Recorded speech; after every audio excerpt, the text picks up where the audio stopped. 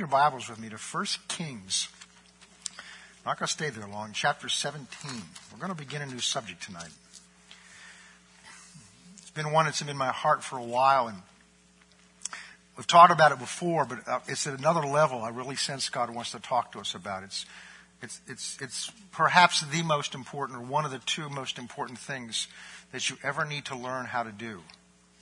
We're going to begin to talk about prevailing prayer. Not just prayer, but prayer that prevails. That's prayer that works. And I want to start out with a story because you'll see why we're going to talk about this story in a minute. Let's pray as we do. Father, we thank you as we open your word tonight. We've had an opportunity to praise you and to worship you, and now we turn to your word. We thank you that this word is the same. It never changes, Lord. But not only does it never change, it is your word spoken personally to us. And Father, we ask you tonight by the Holy Spirit that you would speak into our hearts, not just information, but you would breathe words of life into our hearts, that we would be strengthened and encouraged in this area of prayer especially, Lord, that we would have confidence that you hear and you answer and you want to hear and you want to answer our prayers. And we thank you, Father, for that in advance. In Jesus' name, amen. This is a story of Elisha. Elisha was a prophet during a time of Israel, which was they were very backslidden. The king was King Ahab. And if you haven't heard of him, I'm sure you've heard of his wife. His wife's name was Jezebel. Ahab was a Jewish king that chose a Gentile, a Baal-worshipping wife. It is important who you marry. That's why the Bible talks about not being unequally yoked, because whatever spirit you marry, whatever spirit that spouse is of, will bring into that union with you. Not just to have it in the house, you're joined together.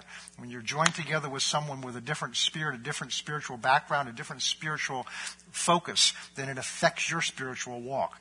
And it brought this man down, and it brought the kingdom of God down in Israel. But God's faithful. He sends somebody, and he sent a prophet named Elisha to speak for him. In the Old Testament, prophets spoke for God.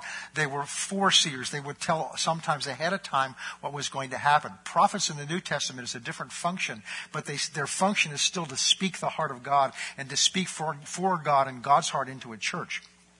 So Elisha was sent to the northern kingdom of Israel, especially to Ahab, as Ahab said, to trouble him.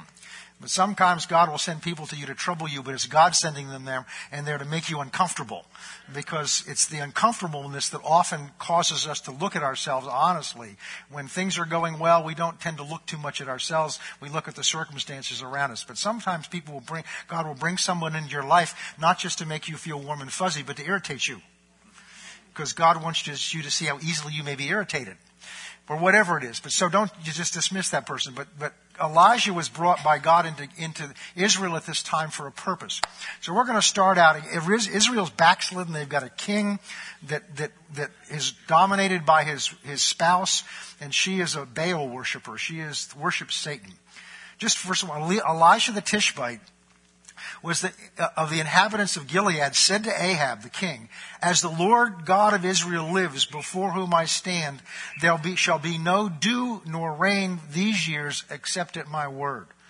Then the word of the Lord came to him, saying, "Get away from here and turn eastward and hide by the brook Cherith, which flows into the Jordan, and it will be that you shall drink of the brook, that I have commanded the ravens to feed you there."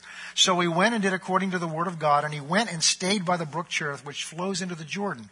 And the ravens brought him bread and meat in the morning, and bread and meat in the evening, and he drank from the brook. God knows how to meet your needs, even if it needs a bird to bring it to you. He knows where you are and how to, especially if you're in his will, and how to get it to you. And it happened that while he was there, that the brook dried up because there had been no rain in the land. Now that's an astounding statement. This is a man who comes to the king and says, "Until I say so, it's not going to rain here." He's not praying. He's not saying, "God, please do something." He's declaring to the king, "Until I say so, it's not going to rain." Not only is it not going to rain, there'll be no dew in the morning.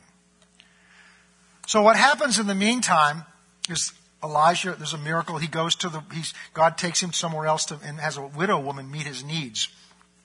And then God, after many days, this is chapter 18 now. The word of the Lord came to him, Elijah, on the third year. This is 3 years later. And he said, "Go present yourself now to Ahab, and I will send rain on the earth."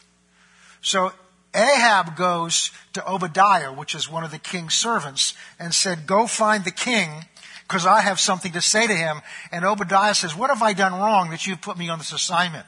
He says, you have a reputation that that God will just snatch you up and take you somewhere else. So he's saying, I know what's going to happen. I'm going to go tell the king. He wants to see you, by the way, because he wants to get it to rain, because there's a famine in the land. There's a terrible, imagine if it never rained for 3.5 years. No rain, no dew, no moisture of any kind. It's already a very dry, arid land to begin with. There's not much rain there to begin with. The king's angry. There's this terrible famine. The economy has just gone down the tubes, and the king blames Elijah for it. And so Elijah says it's now time to meet with him because it's now time to rain, because God said so. And so he says to the servant, go find Ahab and say, I want to talk to him. He says, no. He says, what have I done wrong? I fed some of the prophets that the queen was after. Why are you after me? Because I'm afraid that when he comes to find you, the Spirit of God is going to pick you up and take you somewhere else. So Elijah had a reputation of the Spirit of God just transporting from one place to another. So Stephen wasn't the only one, or Philip wasn't the only one that happened to. And so, and he says, no, I'll be here, I'll meet him. So he finds the king, and he brings the king to Elijah, and the king says, who are you, O troubler of God? And now what Elijah does is Elijah declares now there's a showdown. He says, I want you to bring 450 of the priests of Baal, and we're going to have a showdown up on Mount Carmel. So they go up on Mount Carmel, and I'm sure most of you know the story, and he says to the priests, all right, we're going to build an altar here with wood. And one of us is going to find out which one is the real God. You call fire down first. You get the first shot to have your God set this thing on fire. Anybody can take a match and set it on fire, but have your God do it. And so they went through all these incantations. I mean, they said all their spiritual things and they did their dances. That didn't work. They cut their bodies. They did all this point. And if you read this in the Hebrew, in the vernacular of the Hebrew, Elijah starts taunting them. He says, well, maybe your God's in the bathroom is basically what he's saying. Maybe he's indisposed. Maybe he's out somewhere. And so when they've done all they can do all day long, Elijah comes along and says, let's make this tougher. So they build it back up again. They soak it with wood. They build a trench around it. They soak it with so much wood that the trench fills up with wood. And Elijah stands back and he says, all right, God, show me you're real. And fire comes down out of heaven. It not only lights the thing on fire, it incinerates the wood and it evaporates all the water. And the people said, I think we'll serve Jehovah.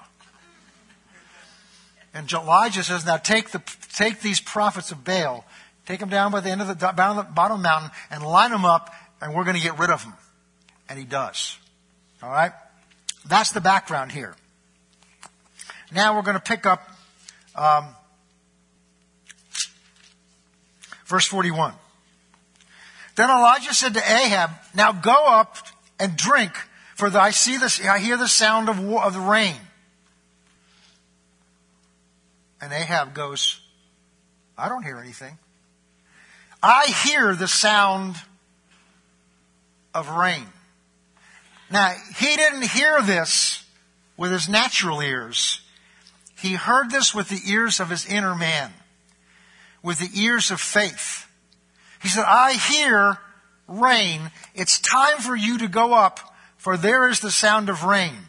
And Ahab went up to eat and drink, and Elijah went up to the top of Mount Carmel, and he bowed down on the ground and put his face between his knees. He humbled himself, got way down, bent over, and put his face between his knees, and said to his servant, now you go up and look towards the sea. So he went up. Now Elijah's just declared that it's going to rain. 3 years ago, Elijah said it wasn't going to rain. Now Elijah said it's going to rain. So the servant goes out and looks, comes back and says, I don't see any rain. He says, go do it again. So he goes out and does it again. He comes back and says, I don't see any rain. A third time he sends him out. Go look. He says, comes back, I don't see any rain. Now, have you ever prayed something and then you look to see whether it's happened?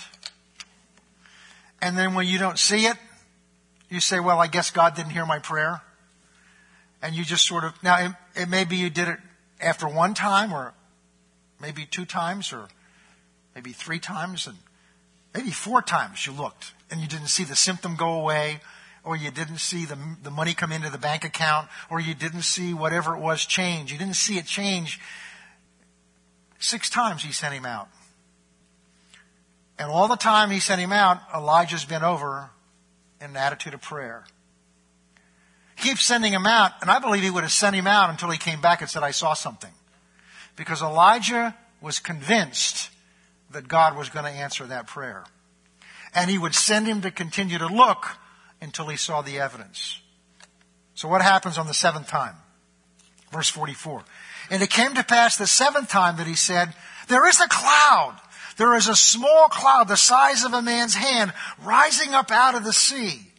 So Elijah said, that's all I need. Go tell Ahab that he better get ready, prepare his chariot, and go down into the valley before it rains, because he's going to get stuck in the mud if he doesn't.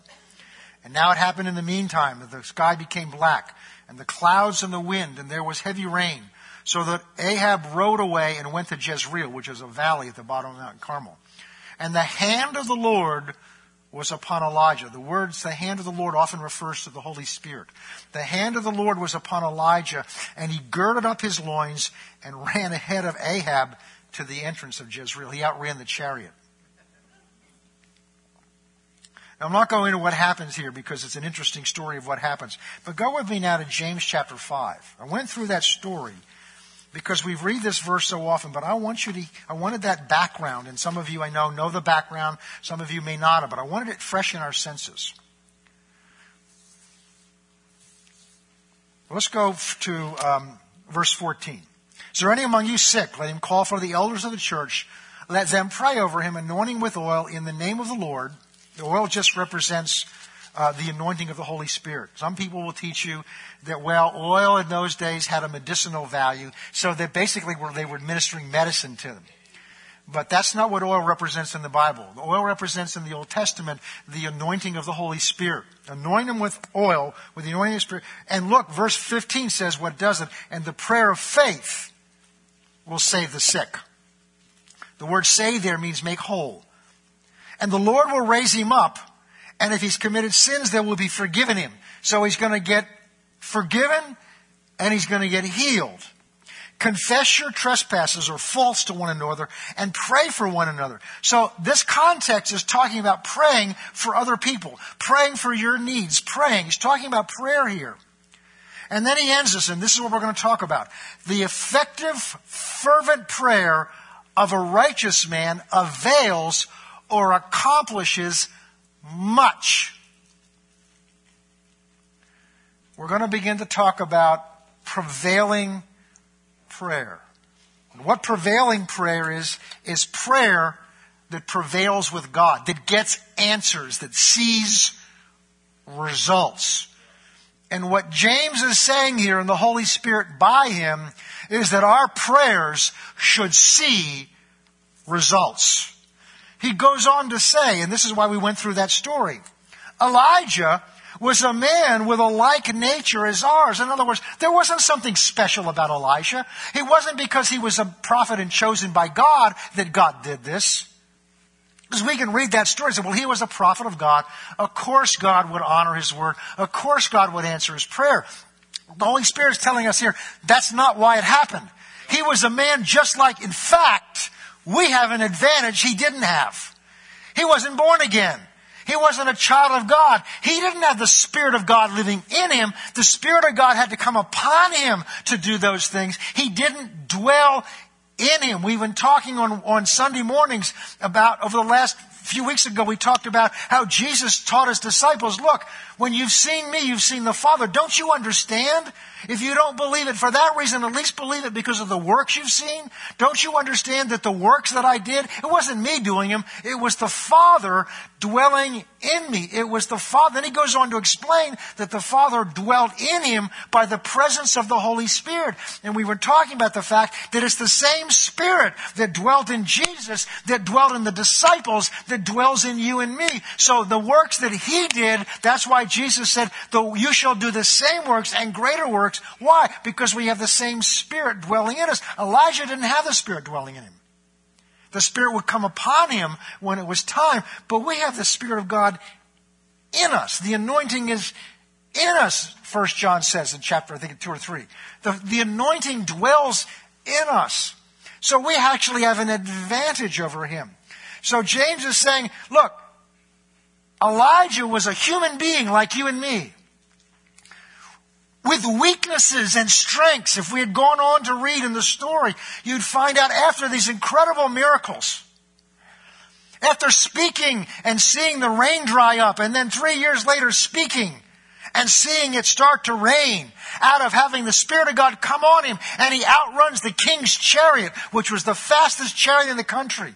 He outruns the king's chariot, having had this showdown with the prophets of Baal, calling fire down out of heaven. He called it down. All of this. After all of this, the king goes back and reports to Jezebel what happened to her prophets, and she says, I'm not going to die a natural death until that man's dead. And Elijah, this great man of faith and power, panics and runs away into the wilderness to hide from her. Where's the fire coming down out of heaven? Where's the faith? Because he was a man like you and me. He was a human being. And that's what James is saying.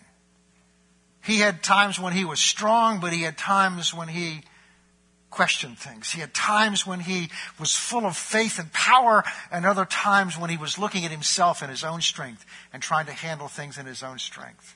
I love the Bible for lots of reasons. But one of the things, it just shows people just as they are. You'd love to be in the Bible. Would you like to be a character in the Bible? I'm not sure I would. Because everything's laid out. The strengths and the weaknesses.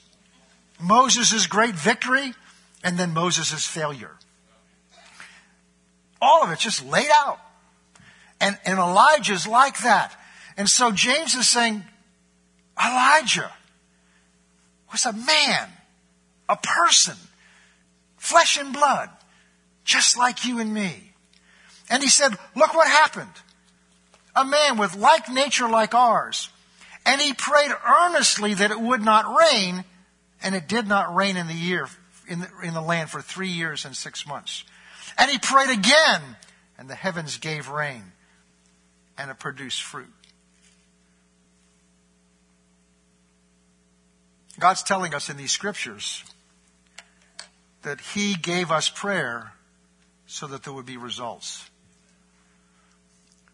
I say this tonight because we need to go back and examine. This is what God's done with me over this last 6-8 months.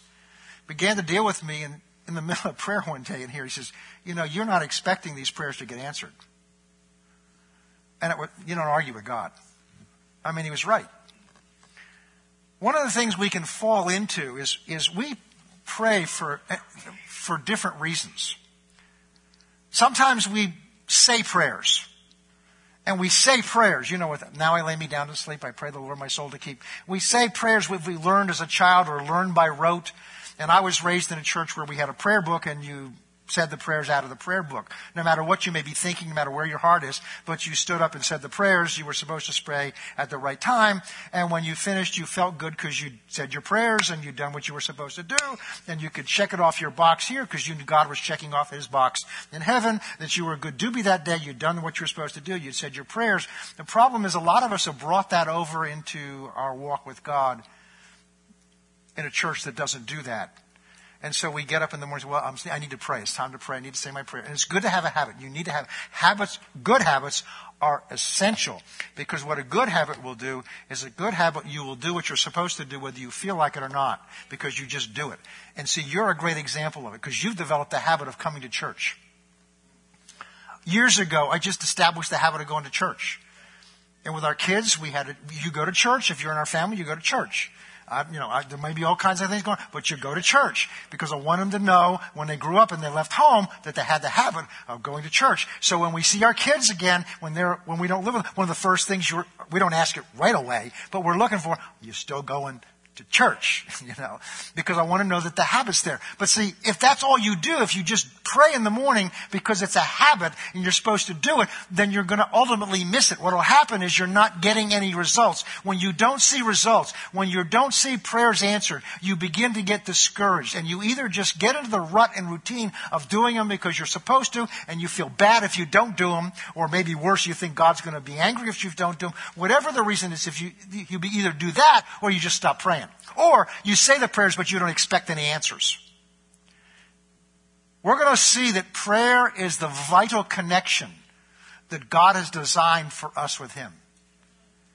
Unless we have a healthy prayer life, and a healthy prayer life requires that we're getting answers to prayers, because there's nothing that strengthens your prayer life than seeing prayers answered. But we're going to learn how to do it whether you see them answered or not, because they will be answered whether you see them answered or not.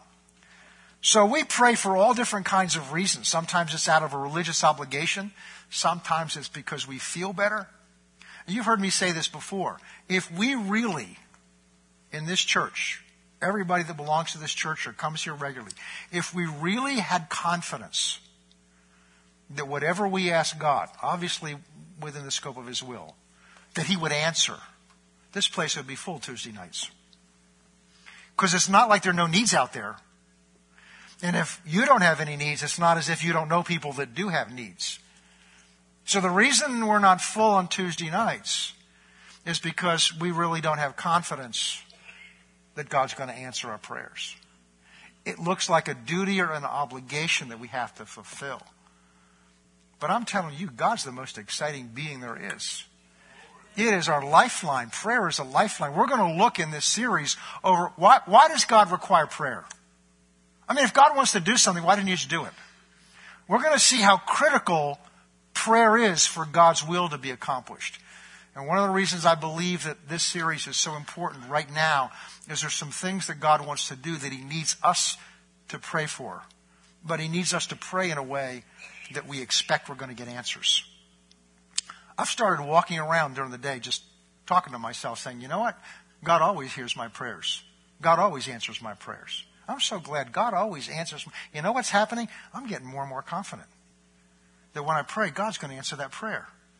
Now, we'll learn the parameters, but God's going to answer my prayers. God answers. Elijah was confident that God would answer his prayers. Jesus was so confident that he didn't talk to the Father. He just told things to happen. In fact, you notice Elijah didn't say, God, would you please stop the rain? And then Elijah didn't say, God, would you please let it rain? Elijah spoke to the rain and told it to stop. And then he spoke and declared it was good. Remember he said, it won't rain again unless I say so. And James calls that prayer. So much of the time we talk to God about situations when true prayer is talking to the situation on God's behalf. We're telling God to do something and God's waiting for us to speak to it. I've started meditating lately on all the places I can remember where either Jesus spoke to situations or someone told him to speak to. Remember the centurion? We're just going to let whatever's come out tonight. Remember the centurion that comes to Jesus and says to him, my servant's lying at home, suffering greatly. Jesus, before he finishes what he's going to ask, Jesus says, I'll come and heal him. What can be better than that? And the servant says, no. The centurion says, no, you don't need to come. In fact, I'm not worthy for you to come. You don't need to come. You just say the word. So Jesus changed how he was going to respond based on what that centurion believed. I began to think of other places where Jesus changed how he met somebody's need based on how they believed he was going to do it. But look at what Jesus did. He spoke to things. Spoke to a withered arm and told the man to strengthen it out. Spoke to storms. Peter said to him, well, if it's you, bid me to come. And what did Jesus say? Come. He didn't command the water to get hard. He just said, come. And Peter walked on water. John chapter 11, Jesus stands at the tomb of Lazarus. They've rolled the stone back. And now Jesus talks to his Father. But what Jesus said is, I'm saying this out loud to you. I know you always answer my prayers. But I want them to know you did this. And then he spoke to Lazarus to come out, to come forth. And it says he came forth bound head and feet in linen. Ever think about that? That means he didn't waddle out, because his feet were still bound up. So there was enough power in the word Lazarus come forth to not only bring him back to life, but to move the body out of the tomb. But when you can raise the dead with your words, and you can call things into existence with your words, I mean, stop and think about it. How did God create the universe? And God said. And God said. And God said. And God said. And God said. So we're going to learn that prevailing prayer isn't always, oh God, please do this for me. There's an aspect of prevailing prayer where we exercise the authority that we've been given. Because notice James calls that prayer. We exercise the authority that we've been given on his behalf. On his behalf. But the main thing I believe the Spirit of God wants to touch us with tonight is that prevailing prayer is prayer that gets answered. I remember a number of years ago, it was a long time ago, for some reason, none of the pastors were able to lead the prayer on Tuesday night. And I asked one of the elders to do it. They're not here anymore. This elder's not here. I wouldn't say it if they were, but they've moved on. And, and I came at the end, and he came up to me and said, well, how did I do? I said, brother, it wasn't a performance. The whole idea is prayer is to get him to move. So you can tell how you did by whether you got results. Not how did it sound, not how did it look, not how, but see, that's what religion does. Prayer sounds a certain way. O thou great God in heaven, who existed before the ages. I'm not sure God even hears that stuff. He waits to get through the baloney. Now, it's wonderful to pray to God and remind him who he is. Because if you look at Jehoshaphat's prayer, you look at Solomon's prayer, you look at a number of the prayer, you look at the prayers in Acts, they remind God of who he is, not because he forgets. But they're calling on God to do something. But they're not spoken in deep theological sounds and tones. Because God's not impressed with that. In fact, Jesus addresses that in Matthew chapter 6. He says, don't be like the Gentiles. They think that they're going to be heard because of the way that they pray. It's not the way that you pray. It's not the technique which you pray. It's the faith with which you pray. The faith that God is there. He hears you. He wants to answer your prayers. So we're going to look at some of those things. Also, we're going to look at the idea that prayer is God's idea. It's not ours. It's not like we're coming to him and we're kind of convincing him to do something he really doesn't want to do. And so you got to do it just the right way. You got to say things just the right way, because otherwise he's not interested. You got to really get a hold of him and get him to do it. No, prayer is God's idea. From the beginning of the Bible all the way through the end, it tells us to come to him and ask. It tells us to come to him and ask. It tells us to come to him and ask. And I share with you a few, I think it was Sunday mornings ago. I don't remember where it was. I went through a period of time over the last month where I would wake up like at 2 or 3 in the morning. And I was wide awake. And instead of trying to lie there, I'm going to get up and talk to God. And I began to talk to him about some things. And God began to open my eyes to see some things. And I saw things that were so simple and profound. But I know why. I couldn't believe I'd never seen them before. You may have seen them years ago. But to me, they were like a revelation. And one of them was this amazing thought. God said to me, if I've been telling you to ask for things, don't you think I want to give them? Why would God tell us to ask for something he hasn't already decided to give us unless he wants to frustrate us?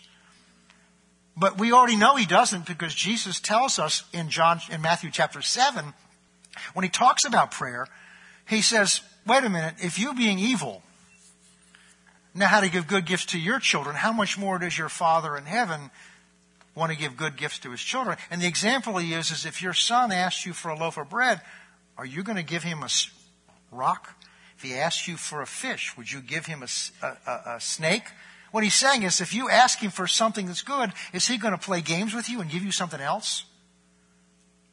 So why would God tell us to ask if he isn't waiting to answer?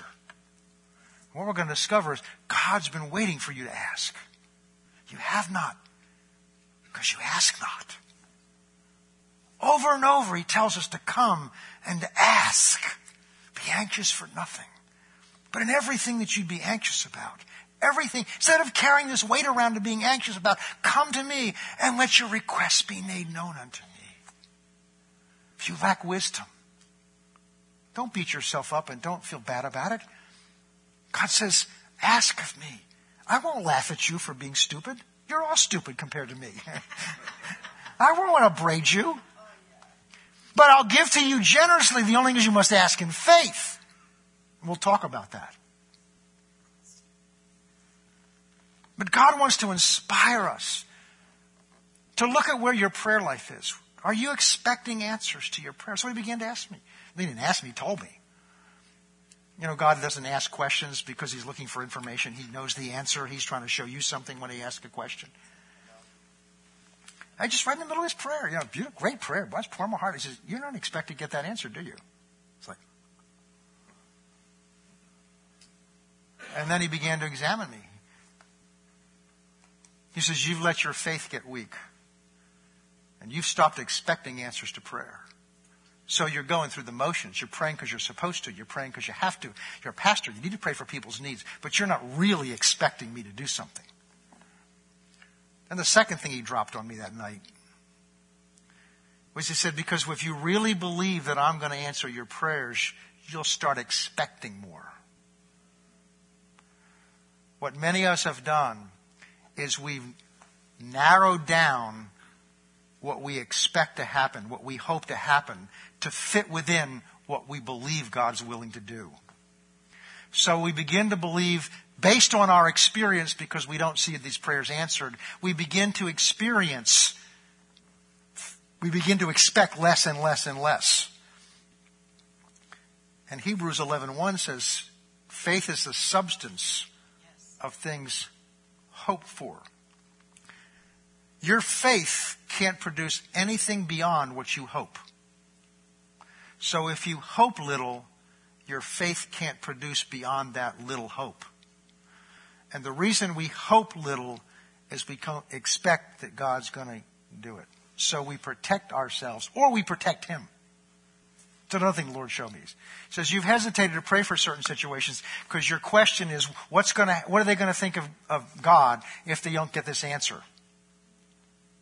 He says, you're trying to protect me because you don't believe I'm just being honest with you tonight, because that's what we got to do, is be honest. If we're not willing to be honest, then, because God knows where we are, we just need to be honest. And he says, because it's not that you're protecting me, you're protecting your reputation. Because you prayed and they didn't see an answer. And then it's when he hit me with this one, and I've shared this with you before. God says, the one prayer I guarantee you I can't answer is the one you don't offer. I guarantee you, if you don't ask me, I can't do it. You have not because you ask not. And then he set me free. He said, what does Mark 11:24 say? He says, whatsoever things you desire, when you pray, believe. Your part is to believe that you receive them, and you shall have them. He said, the shall have them, that's my responsibility. The believe that you received it is your responsibility. The praying is your responsibility. The believing is your responsibility. The results are mine. So let me do my part. You just do your part. And it set me free. It set me free. It set me free. And so God, I believe, wants to encourage us in this. God wants to challenge us in this. God wants to stretch us in this. But it begins by just looking back. It's God's will that our prayers prevail with him. Prevail with him in the area of seeing the lost saved, leading relatives saved. I would venture to say that every one of us in this room tonight either has relatives, neighbors, or friends that we know aren't saved, and we'd love to see them saved. We know certainly God wants to see them saved, and we've either stopped praying or never prayed or given up praying because we didn't see results, and we just kind of back off, or we just go through the motions. God's word is the truth. And when God says, ask and you will receive, that is the truth. When God's word says, if you ask anything that's within the scope of my will, I hear you. And if I hear you, this you know about me, you already have what you've asked me. That's what God's word says, and many other things that we'll look at. But I just felt God wants to challenge us tonight to ask ourselves, do I really expect my prayer? When you're praying the next time, do I really expect this to be answered? I'm rereading the autobiography of Charles Finney, who was the great evangelist of one of the first Great Awakening, which was in the early 1700s in upstate New York and over into the Northeast area. And I guess I was first drawn to him because he was a lawyer that got saved, filled with the Holy Spirit, and then he started representing. My job is to represent God now, and that's not that all lawyers should leave their jobs as I have and he did, because we need godly lawyers also. But what drew me to him was his conversion and his experience, and what led him up to that is he was attending prayer meetings in his village, in his community. He wasn't saved. He was pretty sure later on the pastor wasn't saved, and probably nobody else in the prayer meeting was saved. But they were having prayer meetings because they thought it was a good thing to do, and they were hoping to get what they called back in those days religion in their village. Now, you and I would mean something different about that. And he was telling the story, and he would attend these prayer meetings, and they'd pray for this, and they'd pray for revival, and they'd pray for souls. And one night they turned and asked him, do you have anything that you want us to pray for? He said, I don't know why I would ask you to pray for it. It's clear from your prayers that you don't expect them to get answered. The one thing about him is he was honest. I mean, he would tell you, Pastor Sam would have liked him. He just told you right where he thought and where he stood, where you stood. And it shocked them. At that point, they kicked him out of the prayer meeting because they didn't want him making them uncomfortable. But he was sincerely seeking. He just, wait a minute, they're not expecting your prayers to get answered. No wonder they're not getting answered. Why would I have you pray for me if you don't believe you're going to get your prayers answered? So we need to look at ourselves. Do we really expect that because I ask God something, He's going to do it? Do I really expect that?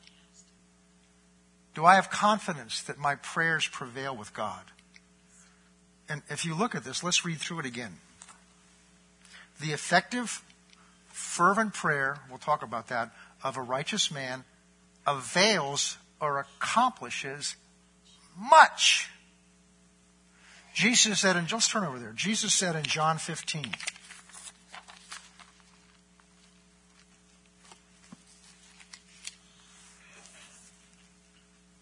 talking about the branch and the vine.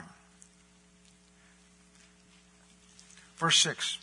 If you abide in me, if anyone does not abide in me, he's cast out. Verse 7. If you abide in me, and my words abide in you, that's where some of the problem is. You will ask what you desire, and it shall be done for you. That's a pretty clear statement. Now let me ask you a question. That's either true or it's not true. Right? That's either true or it's not true. If that's not true, then how do I know that everything else in here is true? How do I know that it's true that for God so loved the world that He gave His only begotten Son, that whosoever shall believe in Him shall not perish but have everlasting life? How do I know that's true if this is not true? Jesus said, if you abide in me and my words abide in you, you will ask what you desire and it shall be done for you. Verse 8, by this, by what? By you asking what you desire and having it done for you, by this my Father is glorified that you bear much fruit. The fruit he's talking about here is answered prayer. On your workplace, people come to you because they recognize that when you pray for something, I'll never forget in the last law firm I worked in, was a young lawyer, he was a little younger than I was. Nice guy. And he was seeking and he was searching. He'd gone through a difficult time. His wife was very, very sick. And I had witnessed to him to some degree. And I came into his office one day and asked him, how you doing? He said, well, my shoulder's really been hurt and I injured it cutting wood. He was one of these guys that cut his own wood and burned, one of those things. And, and I said, would you like me to pray for you? And he said, well, yes. He thought I meant when I got home. I went over to him and put my hand on his shoulder. And I started praying. And he just looked at me like this. That's not what he was expecting. But God healed his shoulder. And God got through to him about that. Now, I don't know whether he ultimately accepted the Lord or not. I witnessed to him. I went over to his wife. When his wife was very sick, I went to the hospital room to pray for her. And she was very, very intellectual, very highly educated. And that so much gets in the way so often. But the point here is what Jesus is saying. The fruit that you're to bear is answered prayer. Isn't that what Jesus did? He went out into the world and prayed for people. He went out in the world and met their needs. He went out among the world out there, and God's calling us to go out. He's preparing us and calling us to go out. We're going to look later on in this year on Sunday morning in Ezekiel where it talks about the river of life. Lafayette Scales preached on this about 3 years ago. And boy, when he did it, it went off in me. That's the vision. The river of life flowing out of here. Wherever it went, dead fish were made alive. What do fish represent in the Bible? Souls. Dead fish, wherever the river of life went, dead fish were made alive. Trees became alive. Vegetation that was dead was brought alive by the river of life flowing out of the temple where they worshipped Jehovah. This is why we're talking about worship. This is why worship is so important in what we're studying on Sunday mornings, because it's all worship with a purpose. It's worship because something's going to come out of that worship that's going to flow out of here. But it's not just going to flow out on the streets of Seekonk. It's going to flow out wherever you work, wherever you live, wherever you go into the marketplace. We were having breakfast the other morning at a local restaurant that we go to often on Monday morning. There's a family that comes there and it's of a nationality which is not only one, there's a number of them. They tend to be dominated by the wife or the mother. And it's obvious that's what's going on because there's either the mother and the sister or the mother and the daughter, or the wife and the sister or the wife and the mother. And they do all the talking and this poor man just sits there like this and eats and does whatever they say. And we've kind of looked at them and, they're neat, And they were there the other morning and we're there. There's hardly anybody else in there. And we're finishing up and we're talking to the waitress that we know. And I watched this man get up and he went over and sat on the ledge with a window. I thought it was kind of strange. I'd never seen him do that before. And we're talking and Anita's talking to the waitress that we know. And, it's nice. And I'm kind of watching him out of the corner of my eye. And he gets up and then he bends over the bench right there. And I realize he's in pain. And he tries to sit down and he gets up and he's kind of walking, because I've had years ago back trouble. I know what that looks like on the outside. And he's obviously in excruciating pain. And I'm sitting there and I'm sensing God saying, I want you to pray for him. And I start going through the same thing. Well, what if he's not healed? And the Lord said, I've taught you that one. That's my job, isn't it? Your job is to pray. And I'm thinking, well, what are they going to think? And the Lord so faithfully said, well, tell them this. Just ask him if they want me to pray for him. He says, that's all. And so by the time I've worked this through, he gets up and leaves. He waddles out the door and I think, well, and I'm just being honest with you. And the Lord says, no, you didn't. Go to the woman and tell her you're a pastor and your husband is in pain. Because I also heard her say about it, he had a doctor's appointment that afternoon with a surgeon. and ask her if she'd like me to pray for him. So I did. She said, oh, would you? And so we went out the door. He was sitting in the car, and I laid hands on him, and I prayed over him in the name of Jesus, and I spoke to that back. I spoke to that. He thanked me very much, and I left, and it's now in God's hands. And so those kinds of things are going to begin to happen. And when they happen, we have a choice to make. Am I going to step out, or am I going to hold back? Am I going to take this opportunity? And the Holy Spirit's faithful to guide you, to tell you what to say. He told me what to say. He told me what to do. And He's the greatest trainer there is. But see, if we don't have confidence that God's going to answer our prayers, what I'm sensing is this. There's things God wants to do. There are miracles God wants to perform through you, in your life, and around you, at work, in the supermarket. My wife's done that for people in the supermarket. She'll get behind the line. We were somewhere the other day, and she didn't come out of the restroom right away. I know what she's doing. She's talking to somebody in there. And she came out, and sure enough, somebody she doesn't even know who they are. She's talking to them because she'll do that. She'll notice people around her, begin to talk to them. And that opens up opportunities. There's things God wants to do to demonstrate Himself. Jesus, what did He do? Remember He said, the works that I do shall you do also? He went out where the people were. And where there were needs, He prayed for their needs. He spoke to them. Whatever it is He did, He met their needs. And we are His body. His Spirit lives in us. The same Father that was in Him is in us. The works that He did, we're told we're to do. Nowhere in my Bible, and I've got a number of them, have I ever found where it says that ended with the apostles. You cannot find that in there. We are in the same age that they were in. There are not two different dispensations of the church age. There's not the apostolic age and the church age today. Because Jesus, otherwise, why is it in here? It's just a nice history book. We're reading what they did. We're reading what Jesus did. And it was nice that those things happened back then, but those things don't happen now. But they do. They do happen now. They do happen now. But the point of this, and we're going to end with this, of what God wants to do. This is why this is so important right now. And this is what's burning in my heart. God wants to do things in people's lives. He wants to deliver and set free. He wants to open blind eyes and unstop deaf ears. He wants to make the lame to walk and perform miracles. He wants to do those things, not just as a dinner bell to call people to Him, but also to show what He's like, to express His compassion to people. But you and I are the only means He has of doing that.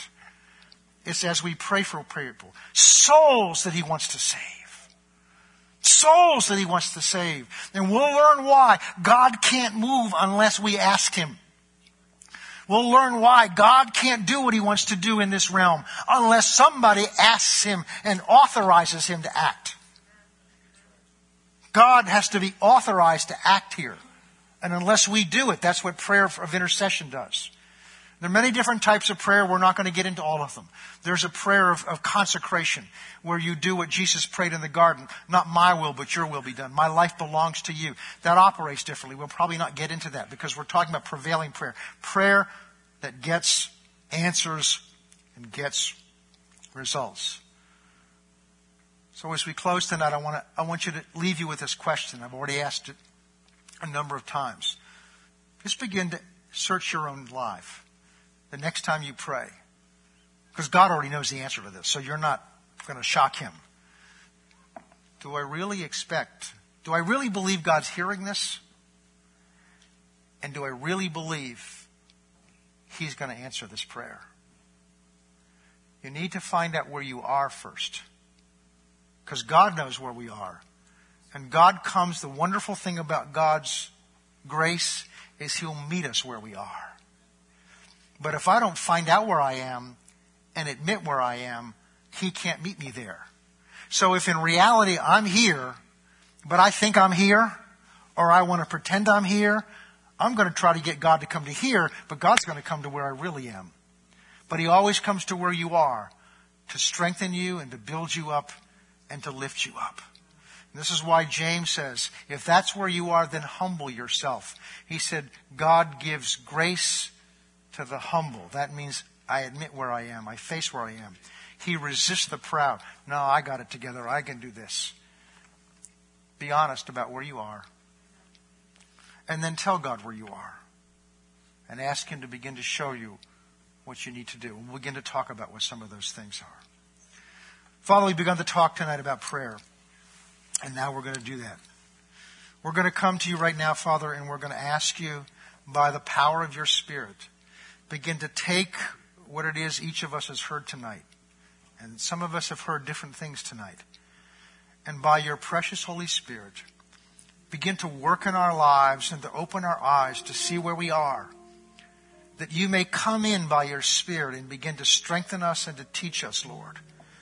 That we may become men and women whose prayers are answered, who prevail with you. To the point that we develop a reputation at work, a reputation in our family, a reputation in our community. That if you really need something, go to them, because their God answers prayer. Lord, we ask you by the power of your Spirit, in the name of Jesus, to do this in our lives. In Jesus' name we pray. Amen.